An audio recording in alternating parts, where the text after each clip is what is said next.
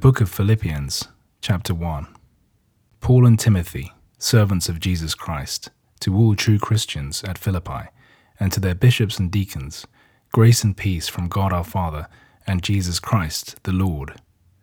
I thank my God for you whenever I think of you. My constant prayers for you are a real joy, because we have worked together for the gospel from the first day until the present. I am confident of this, that the one who has begun his good work in you will go on developing it until the day of Jesus Christ. It is only natural that I should feel this way about you. You were very dear to me. For during the time I was in prison, as well as when I was defending and providing the authority of the gospel, we shared together the grace of God. God knows how much I long, with the deep love and affection of Christ Jesus, for your companionship. My prayer for you is that you may have still more love, a love that is full of knowledge and every wise insight. I want you to be able always to recognize the highest and the best, and to live sincere and blameless lives until the day of Christ. I want to see your lives full of true goodness, produced by the power that Jesus Christ gives you to the glory and praise of God. Now I want you to know, my brothers, that what has happened to me has in effect turned out to the advantage of the gospel. First of all, my imprisonment means a personal witness for Christ before the palace guards, not to mention others who come and go. Then it means that most of our brothers, taking fresh heart in the Lord from the very fact that I am a prisoner for Christ's sake, have shown far more courage in boldly proclaiming the word of God. I know that some are preaching Christ out of jealousy, in order to annoy me, but some are preaching him in good faith. These latter are preaching out of their love for me, for they know that I am here to defend the gospel. The motive of the former is questionable.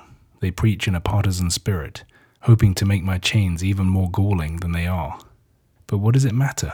However they may look at it, the fact remains that Christ is being preached, whether sincerely or not, and that fact makes me very happy.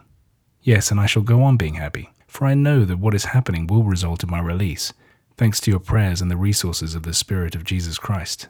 It all accords with my own earnest wishes and hopes, which are that I should never be in any way ashamed, but that now, as always, I should honor Christ with the utmost boldness by the way I live, whether that means I am to face death or to go on living. For living to me means simply Christ, and if I die, I should merely gain more of him. For me to go on living in this world may serve some good purpose. I should find it very hard to make a choice. I am torn in two directions. On the one hand, I long to leave this world and live with Christ, and that is obviously the best thing for me. Yet, on the other hand, it is probably more necessary for you that I should stay here on earth.